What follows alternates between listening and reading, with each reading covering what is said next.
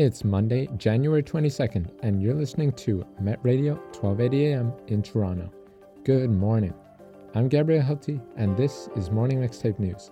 The top stories of today, right now. Israeli Prime Minister Netanyahu says there's, quote, no space for a Palestinian state. The comments amidst the worst wave of violence in the occupied West Bank in 20 years. In Ontario, a new Hamilton bylaw to prevent rent evictions. Advocates say the changes could be a new way to protect renters in Canada.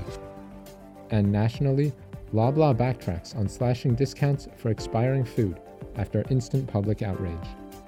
Then, Samina has a book recommendation in her Turn the Page segment, and sports update plus the weather forecast round off the show. Let's look at the headlines.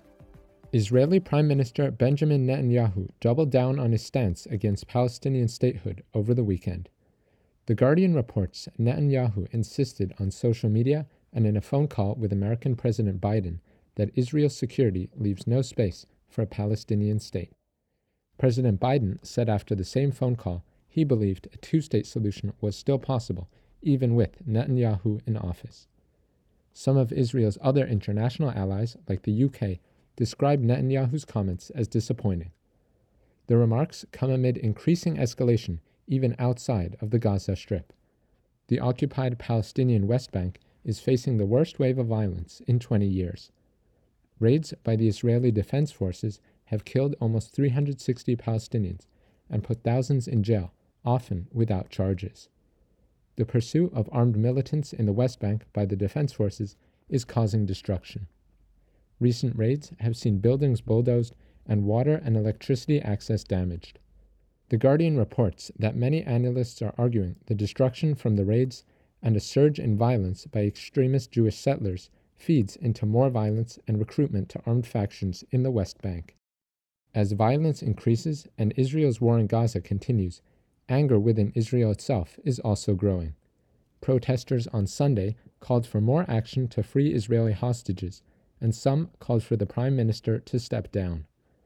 The Israeli public still broadly supports the war, but is frustrated with Netanyahu's leadership and his coalition right-wing government.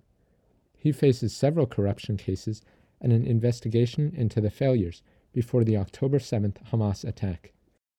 Most current polling has the government losing power if voters turned out in Israel today. In total, Israeli attacks in the last 3 months have killed nearly 25,000 Palestinians. They have also displaced nearly 2 million and reduced much of Gaza to ruins. In Ontario, Hamilton is the first city with a new bylaw to help fight rent evictions. Global News and others report the bylaw is designed to deter landlords from bad faith evictions and protect renters. The new law only allows the eviction and renovation of a unit after all permits are secured and an engineer's report confirms a vacancy is necessary. It also says arrangements have to be made for tenants wanting to return after the renovation. These include the landlord providing tenants with temporary accommodations, with the rent and unit itself being comparable to their current home. Housing advocacy groups like Acorn pushed for the legislation for over a year, along with some city councillors. The Hamilton and District Apartment Association that represents landlords says city funds would be better spent improving the housing supply rather than on the bylaw. Experts like Brian Doucet at the University of Waterloo say the move could and should prompt action from the provincial government and beyond. He told Global News, quote, if we have a clear set of rules that exist across the province, then it's fairer and more transparent for everyone. Advocates say that current legislation in Ontario is often not enforced and does not protect renters enough. Non-compliance fines for landlords not informing tenants of renovation status are set at $500 a day and are rarely actually handed out. Dale Whitmore with the Canadian Centre for Housing Rights says the amount is set too low for landlords who plan to exponentially raise rents to new tenants in their newly renovated units. The Conservative Ford government severely rolled back rent control in Ontario when they came to power in 2018. The move, as part of a bid to spur on construction of more units, means that all units built after 2018 have no rent control, and those before can increase rents freely when a new tenant moves in. Nationally, grocery giant Loblaw confirms that it's rolling back its decision to cut discounts on expiring food just days after the move was announced. City News and others report that the backtrack comes after an instant public backlash to the move to change the discount from 50 down to 30%. Loblaw originally said the change was to provide more predictability and consistency for shoppers. The move would have matched the discount, similar to what is seen at other grocers.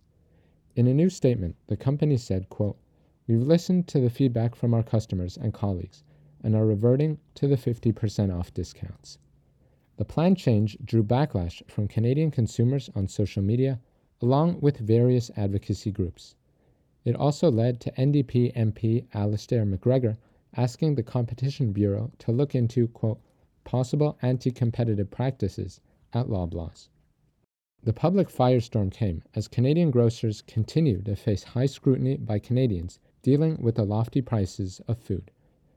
Data from the Research Institute Centre for Work shows Canadian food retailers now earning twice as much profit as before the pandemic. Their profits at over $6 billion for 2023 set a new record and were up by 8% from the year before.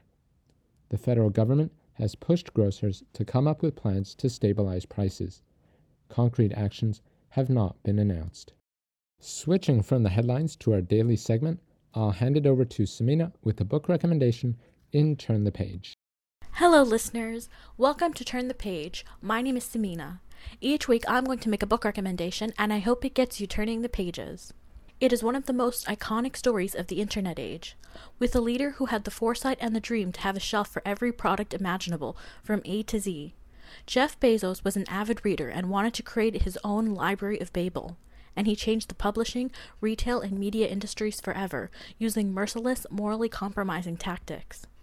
The title of the book is The Everything Store. The author is Brad Stone.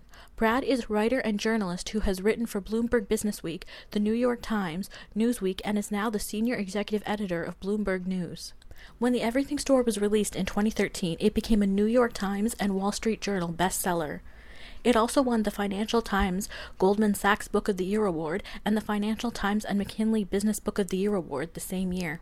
Brad had access to Amazon employees, friends, the Bezos family, and overall you can tell that this book is impeccably researched.